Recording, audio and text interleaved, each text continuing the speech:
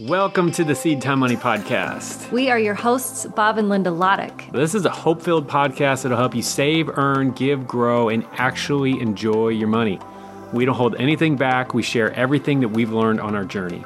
Everything from being 100% broke to paying off our house by age 31, to finding work with purpose, to giving more than we ever dreamed possible, all while having a blast on this adventure that God has led us on. And if you want to achieve true financial freedom and design a life of eternal impact, this is the show for you. We are so glad you're here. Let's get to it. Hey everybody, today we are talking about growing a business, starting a business, a lot of different things about a business. We're bringing on John Meese, who is a author, entrepreneur, worked real closely with Michael Hyatt for a while, helping him on some stuff.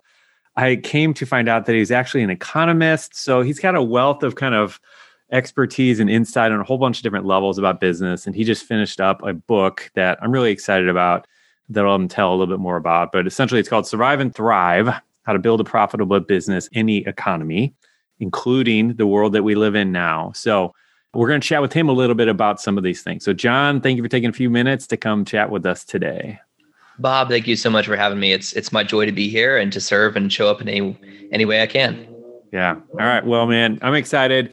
We have a lot of people who I'm talking to on a regular basis who want to start a business. It's been something they've had the itch. This is something I had for many, many years, long before I ever took that venture out into entrepreneurship. And so let's start by talking to those people and the ones who are maybe terrified to start a business right now because it's post 2020. Everything's changing. Like, what would you say to someone who feels like that? Well, I think it's fair and accurate to say that a lot of things are changing. I mean, we're in the midst of a cultural global shift, the likes of which we haven't really seen in, about 40 years. It's crazy. You think about this, right? Like in history books, as kids or teaching our kids, we read about things like there was like the Stone Age and there was the Bronze Age. There's these different sort of periods of time throughout history. And you don't think about the fact that people lived through that, right? Yeah. Like there was someone who one day they had their whole business, their whole lifestyle was built on this stone technology. And then bronze came along. And all of a sudden, to stay relevant with the world, they had to dramatically shift everything. Well, the same thing's going on right now because we're in the midst of the shift from the age of information to the age of insight. Now, it's easier maybe to grasp our hands and wrap them around like a stone or a piece of bronze and think about that. But insight is so much more, it's a bigger shift, but sometimes it's harder to grasp unless you really dig into it a little bit. But if you think about it, I mean, first of all, Bob, we're here on a podcast, right? Over the magic of the internet, right? This information that even a few years ago would have been crazy, right? I mean, with the dawn of the internet, with the dawn of computers, humanity had access to unprecedented amount of information. And that was really cool and exciting until we crossed this point where it became overwhelming, where we're spending 99% of our energy ignoring notifications, headlines, ads, information, right? Mm-hmm. I mean, curiosity is kind of dead because if you want to know the answer to something, you just pull out your phone and type a couple words and therefore you know the answer to anything in the world. Yeah. And that's led to this overwhelm, which is where we get this shift into the age of insight, where now people are looking for people like you, Bob. There are people who listen to this podcast that are saying, I want help to understand. I don't need to go read 100,000 articles about personal finance. I need to actually find that one trusted expert who can tell me, what do I need to know? That's a global shift. And what that means for entrepreneurs is that there's this massive demand for people who are looking for their guru or their expert to help them understand the world. This is an act of service to actually create a real solution to a real problem for real people. Okay, so what I think you're saying, what I feel like I'm hearing you say is that the value now is not in creating information, but in curating information. Mm-hmm, exactly. Way to say that. Okay, so as an entrepreneur wanting to start a business, and there's different types of business and directions, like we can be talking about a lot of different things, but based on what you just said, this idea that we have crossed over from the information age to the age of insight, what does that mean for me if I want to become a professional Instagrammer or if I want to start a restaurant or let's just apply that to a couple different businesses. What does that look like? Well, I mean, in some ways you could say every business today is an internet business, right? Because even like your local restaurant takes online orders or your local, we've got a toy shop outside my window here in my office and they sell toys for kids. Well, they have an online store so you can do curbside delivery. So the internet's just part of every industry now. So we can kind of set that aside as it used to be a category, right? Or if you're an internet business or not. And now it's just kind of part of everything. But so the most important thing to think about is the fact that what you're selling to someone, what you're creating with your business is a solution. Now, a solution, there's a lot of different formats for that. And this is true across all time, but just talking about right now, if we break business down, it's creating a real solution to a real problem for real people. So if you're a restaurant, well, the solution you're creating actually probably depends on which real people you're serving. For example, McDonald's, which is a restaurant, I mean, technically. So McDonald's, their solution is that they wanted to create, cheap and convenient food for people who are on the go, who don't have a lot of time or a lot of money. And so it's like, that's their real people, are these people who are on the go, who are busy, don't have a lot of time or money. And they want to create this real solution of saying like, look, that's their problem. We want to create a solution of this, cheap, convenient food that's everywhere in the world. And so that's their solution. Other businesses, so for example, Barrino's is this restaurant. There's only one location. Sorry. There's one restaurant here in Columbia, Tennessee, where I live. It's a Southern Italian fusion. It is one of our favorite date night spots because it was created specifically for this. It's not like your upscale, like your, $100 plate kind of fancy anniversary dinner. It's like, it's more than the average Chipotle dinner probably. Yeah. But it's crafted as an experience. So you walk in, you're greeted, you're welcome to this table, you sit down. It's luxurious and leisurely, and they bring you the food. They have specials. They have a very short menu, and it's all amazing. So they're catering to a different audience, right? In both cases, we're talking about food. Allegedly with McDonald's, but still with Barrino's, definitely. In both cases, we're talking about food, but the real solution you're creating is different. Here, we're creating the solution of an experience of savoring the moment, savoring the food, and creating an opportunity for connection and conversation. So you see this in every industry, that if you're interested in serving people and looking around and saying there are real people with real problems, you can create a real solution. That could be food, that could be a blog, that could be a podcast, that could be an online course. Solution obviously is a pretty broad category, but the most important choice is who the real people are that you're serving. And if I could just emphasize one point on that, once you realize that entrepreneurship is about solving problems for a profit, the reality is today, after the chaos of 2020, the question you need to ask yourself is, of the people I care about in the world, do they have more problems or less problems than a year and a half ago? And you mentioned Michael earlier. That's a question Michael Hyatt asked his Business Accelerator clients and shared that question with me as well at the beginning of the pandemic and lockdown, when people were saying, oh my gosh, our business is, going out the window. Nobody needs us anymore. And he said, whoa, do your clients have more problems or less problems than before? And everyone said, well, yeah, they have a lot more problems. He said, okay, we'll start solving those problems. Each of those solutions is part of your business. Yeah, because I think we all saw this in early mid 2020 as this whole thing was really affecting a lot of businesses. We saw some businesses kind of be very strategic about that and identify different ways to solve problems. And so, this all throughout Nashville, probably throughout the whole country, we saw restaurants getting really creative with how to solve the problems of whatever. And I saw restaurants like making these packages, like even selling toilet paper during that whole frenzy, and on one hand, you could look at that as, man, that's just desperate, like, grasping for straws, whatever. But at the same time, it's like, they're meeting the needs of their customers. Like, so there's some creativity there. And at the end of the day, like 100% agree with you. I've said that over and over again. Like, business is about solving someone's problem. Like that's what it is. Essentially, all business comes down to that. And so I love that. That makes so much sense. Well, and if I could just provide one example of that locally. Yeah. So Puckett's, which is a local restaurant chain. They've got just good barbecue, good Southern food. At their Nashville location, they realized that they had this catering truck, which wasn't going anywhere, right? Because there weren't any events to cater. And so they repurposed that catering truck. This is in the middle of like coming out of the lockdown, and no one's really going out to restaurants yet. This is sort of like April, May of 2020. But all their staff are back and they're trying to figure out how to keep people busy and serve people. They repurposed their catering truck as essentially like a custom food truck. And they went into Target neighborhoods in Nashville and they had families buy like a family pack. So they weren't selling like individual meals at the window. They weren't set up for that.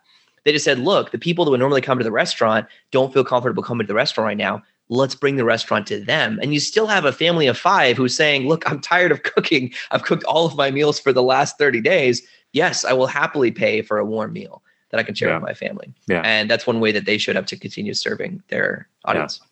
That's cool. So let's talk a little bit about, I want to talk about this point here. You talked about these 5 ways to grow a business. And I think this is super insightful. And I love the framework here, the mental framework here. So let's talk about this. So you said these are the 5 ways to actually grow your business. So can you chat about each of those?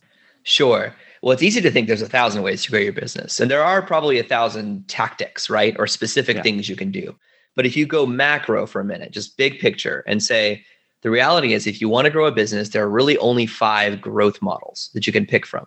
Now, 3 of these come from Eric Ries. He wrote the book, The Lean Startup, and he introduced 3 of these. And then I tacked on 2 that I think are separate from those 3, really. Yeah. So one of those is viral growth, also known as word of mouth marketing. The key thing that sets viral growth apart is that it spreads much like a virus. If you can imagine how a virus spreads from person to person. The idea is that it's not just, you don't have to be there, right? Patient 0 doesn't have to walk around and spread the virus. It spreads from person to person to person. That's word of mouth or organic marketing, which, by the way, includes most like organic social media would be under that. Paid growth is pretty simple in theory. If you're putting $1 into ads of some kind, you need to get at least $1 and a penny more, or that would probably be a bad ROI, but you get more and then you pay. The third is sticky growth. And this is about developing irreplaceable infrastructure. This is actually, I think, one of the hardest ones to start with. So I don't typically recommend it, but if you can figure this out, this is amazing. QuickBooks is one of the best examples of companies that does sticky growth. Bob, do you use QuickBooks or something like that for your business financing? No, I hate QuickBooks. I think it's one of the worst pieces of software ever created. But I know exactly what you're talking about. No, but that's okay. So what do you use instead? I don't know. Whatever my accountant does. I don't do anything anymore. Oh, no, great. We use QuickBooks Online. That's what it is. I'm sorry. QuickBooks Online. Okay, so you do use QuickBooks. I do use it, not in the traditional software form. Yeah. That's great. Yeah, I use QuickBooks Online as well. But the point is, QuickBooks has become synonymous with accounting. And there are actually a couple other platforms out there that do what QuickBooks does, even potentially better. But it doesn't matter, because once you have years of history in QuickBooks, once that's where your invoices are coming from, once that's where your payroll is or any of that stuff, you're not going to switch. It's irreplaceable. Yeah. The switching cost is too high. And so QuickBooks can invest in having a sales team and massive national ad campaigns, because they know that if they get you hooked once, they've got you for good. And so that's where sticky growth comes in. So SEO growth, I should say search engine optimization, for anyone who's not familiar with the acronym, it's kind of like viral growth in the fact that it's spreading from person to person, but just robots are involved, right? So Google. Yeah. So if someone's asking a question online, they're finding your answer in your content. And that is a growth strategy, as is affiliate growth. The biggest difference between affiliate growth and paid growth is that with paid growth, you pay first. So you pay Facebook, or you pay for a billboard, or you pay for a sponsorship on a podcast, and then you hope you see results of some kind. But with affiliate growth, you only pay affiliates a commission if they get you a sale. So it's also typically more relationships heavy. But those are the 5. So the key here is actually not to do all 5. It's to pick one, hyper focus on it, and grow your business that way. Yeah. You can add on more later once you've got a team to really focus on that. Yeah. And so I love thinking about it this way with my business, because so we started 100% on the SEO route. This is in 2007. Had a friend who was running a really successful online business, taught me everything he knew about SEO. I began reading everything I could learn. And that was how we got our business off the ground. And that was how we started. And so almost all of our traffic came from Google, because we learned how to write the right content and how to get the links. And so we did that for a long, long time. And then as you mentioned, like we began adding in some of those other things, like through that, we began getting some word of mouth stuff, some viral stuff. Some stuff was doing really well on social media. We have had some successful things in terms of paid, doing some paid traffic like that. We don't really have the sticky thing at all. That's in terms of can I give you an example that like gets you and holds you and never lets you go. But the affiliate thing we've done a little bit of as well. But because I think we tend to think there's so many different ways to grow the business, and you're right, tactics. Yeah, there's a lot of different tactics, but I love just thinking that they really all kind of fall in these 5 categories. Well, and since we're talking about personal finance, I'll mention another personal finance person who's probably well known from this area, who has an example. I can give a couple examples of where he's leveraged sticky growth. Dave Ramsey. Yeah. One of them is that he created an app called EveryDollar, which I think they may have rebranded as Smart Dollar. I'm not exactly sure about that. But regardless, it's a budgeting app, right? It's like Mint or YNAB or any of those. again, it's sort of like QuickBooks. It's actually a very similar idea. It's like once you start tracking, this is where your budget is, and it becomes part of your daily or weekly habit, it doesn't really matter if somebody comes along and offers you a better deal. It's got to be really good, or they have to do something really wrong for you to want to switch away. So, yeah. Well, and it's funny, like I'm thinking about banking. One of the banks that I still bank at that I wish I didn't has made my life so difficult in so many ways, so many times. But to your point, like the cost of switching, and not financial cost, but like the time cost, the mental cost, like all these things have just made it to the point, like I don't have time in my business day to go out and switch everything over to this new bank and do all these direct deposits over, like, especially when it's my business account. There's so many pieces moving and it's like, I just need to suck it up.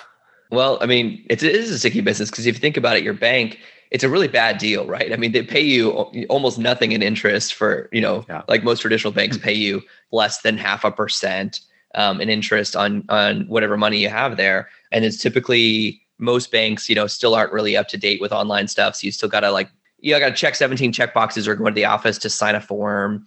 Yeah. You have mediocre customer support, but yet we're still customers because they've got that sticky growth. It's like, it's just too much of a pain to switch.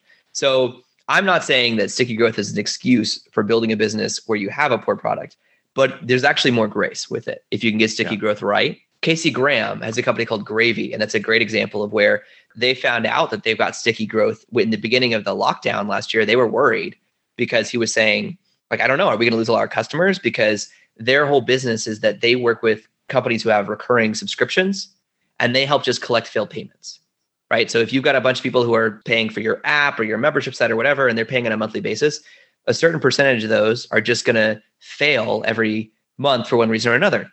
Could be insufficient funds in their bank account, could be their card expired, they didn't update it, whatever.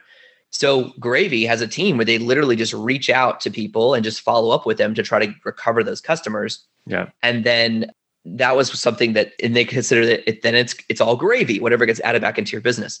Well, sure enough, during the lockdown, when most companies were kind of firing all their marketing agencies, they were like, oh, no, not you guys, because you're straight profit, because we know every dollar you save for us is valuable. Plus, nobody wanted to hire their own, like double the size of their customer support team to handle the failed payment recovery that Gravy's handling. It's sticky growth. So they found that out. So they lost one customer and gained, I think, 30 or 50 in the first couple months of the lockdown. Wow. Yeah, that's cool. Yeah. All right, let's talk about types of products and services. And this is just what comes to mind for you in this era for somebody, so where I was many years ago when I wanted to start a business was, I want to start a business. I don't know what kind of business I want to start. I just want to be running a business. That's kind of where I was. And some people think that's insane. And there's some people out there who get that. But for someone like me at that point who wants to do something, are there directions, types of businesses that you think make sense at this point? Yeah. I mean, I genuinely think so. And I have a playbook, a kind of fill in the blank business plan that goes along with the book, Survive and Thrive. And that playbook really starts with the most important decision is who are your real people that you're serving. Some people call this your target customer or your avatar. The reason why I say real people is because so many businesses create this sort of like imaginary person or this category of people that may or may not actually exist. And so I really want to know is who are the real people you want to serve? Yep. What real problems do they have? And then what real solution can you offer? Now, once you do that, I mean, we could talk about the product suite in terms of what you should do based on that. But the reality is it really does vary person to person. So I don't think I can kind of make a, sort of like an edict of category wise, which industries are good to be in. But I would say the companies that did really well last year and who continue to do well this year are those that they have a pulse on their real people that they're serving and how those real people, those needs are changing and that they're able to serve those. So if you could do that, I mean, that makes a lot of things easier. I talk in the book about Abraham Maslow's hierarchy of marketing. You've probably heard it referred to as either the hierarchy of needs or the theory of human motivation. Yeah, but I think of it as marketing. The hierarchy of marketing. The reality is that when we talk about who your real people are, the next step is to kind of figure out where they are on this pyramid, right? Which is where a question of what their most immediate needs are. And Abraham Maslow came up with this theory, which seems to be true, which is that it doesn't really matter where you are, what you're doing. If all of a sudden you're choking on something and you can't breathe, nothing else matters, right? Yep. Yeah. Like if you're at a fancy dinner with a client, you might be able to win that would double your revenue next year, and you start choking, nothing matters except for getting air, right? Yeah. And so your physiological needs are at the base of the pyramid. You have to get those first. Once you check those boxes where you've got your, food, water, air, you've got your basic physiological needs met. The next is your safety needs. Are you in a safe environment? So are you in a maybe violence-free area, but also this includes mental safety. So are you surrounding yourself with people who help you feel safe? Do you have an emergency fund? Do you have a roof over your head? Things like that. And then comes love and belonging. Do I have healthy relationships? Do I have a family? Do I have friends? And then esteem needs, also known as respect of your peers. And then finally, self-actualization, or achieving your full potential. So the first thing you need to do is pick a group of people, your real people. But immediately after that, you have to ask the real people that you're thinking about, where are they on that pyramid? Because last year in March of 2020, almost everyone got knocked down to the bottom tier. Almost everyone on the planet was all of a sudden worried, how do I survive? And then all of a sudden we started worrying about, how can I stay safe? Once everyone locked themselves in their house and then said, okay, now no one can get me sick, then it became all about safety. Do I have money coming in? Can I pay the bills? Do I have a stack of toilet paper in my closet? Yeah. And then it became things like love and belonging. I mean, that's a more psychologist territory than economist territory, but I would venture outside of my domain of expertise to say that's probably where a lot of people are now who've been able to, rise above the safety needs. Is they're now in love and belonging, saying things like, man, I feel burnt out. I feel alone. I want to spend time with my friends. I miss my family. That's where that's coming from. Very few people in the world are currently at self-actualization where they're worrying about achieving their full potential. So if that's what you're selling, you're actually out of touch. Yeah, that's good. All right. Well, I don't want to take up any more of your time. So right now you are pre-selling this book, and I think you said you got a whole bunch of really great bonuses for people who pre-order. Can you talk about those for a second? I'd be happy to. So if you go to surviveandthrivebook.com, of course, you can find the book itself on any bookstore. You'll find links to, all your favorite bookstores, Amazon, Bookshop, Barnes & Noble, Books A Million. You found all those there. But when you order that, then you'll also have a chance to claim the bonuses that go with that. So if you order the paperback version, you get the ebook and the audiobook for free, but you also get a companion course called Built to Thrive. This is a video course I created that has a fill-in-the-blank workbook that goes along with the book to help you put this into practice. This is a course that we'll be selling. So right now you can get it for free. So, you heard it here first. You can go to surviveandthrivebook.com, get a copy of the book here, which I think the book itself, we've had rave reviews already. It's just really cool to see. This is honestly, Bob, this is me just trying to be part of the solution to all the problems going on, is to say that this book is the playbook where if you know nothing about business, this can help you get started and build a profitable business from scratch. If you already know a lot about business, there's also some best practices in here that can help you improve the business you're in. Cool. Yeah, everybody run out and check that out if you're interested in starting a business or you want to do some best practices. But John, appreciate you sharing, taking the time, and we'll chat again soon, my friend. Thank you. Thanks for joining us on the Seed Time Money podcast. And remember, money isn't the goal, but it's simply a tool to help you fulfill your purpose and your calling. And we'd love to help you achieve true financial freedom faster with our email newsletter. So if you want exclusive money tips and hope-filled encouragement in your inbox, head over to seedtime.com to get signed up. Knock, knock. Who's there?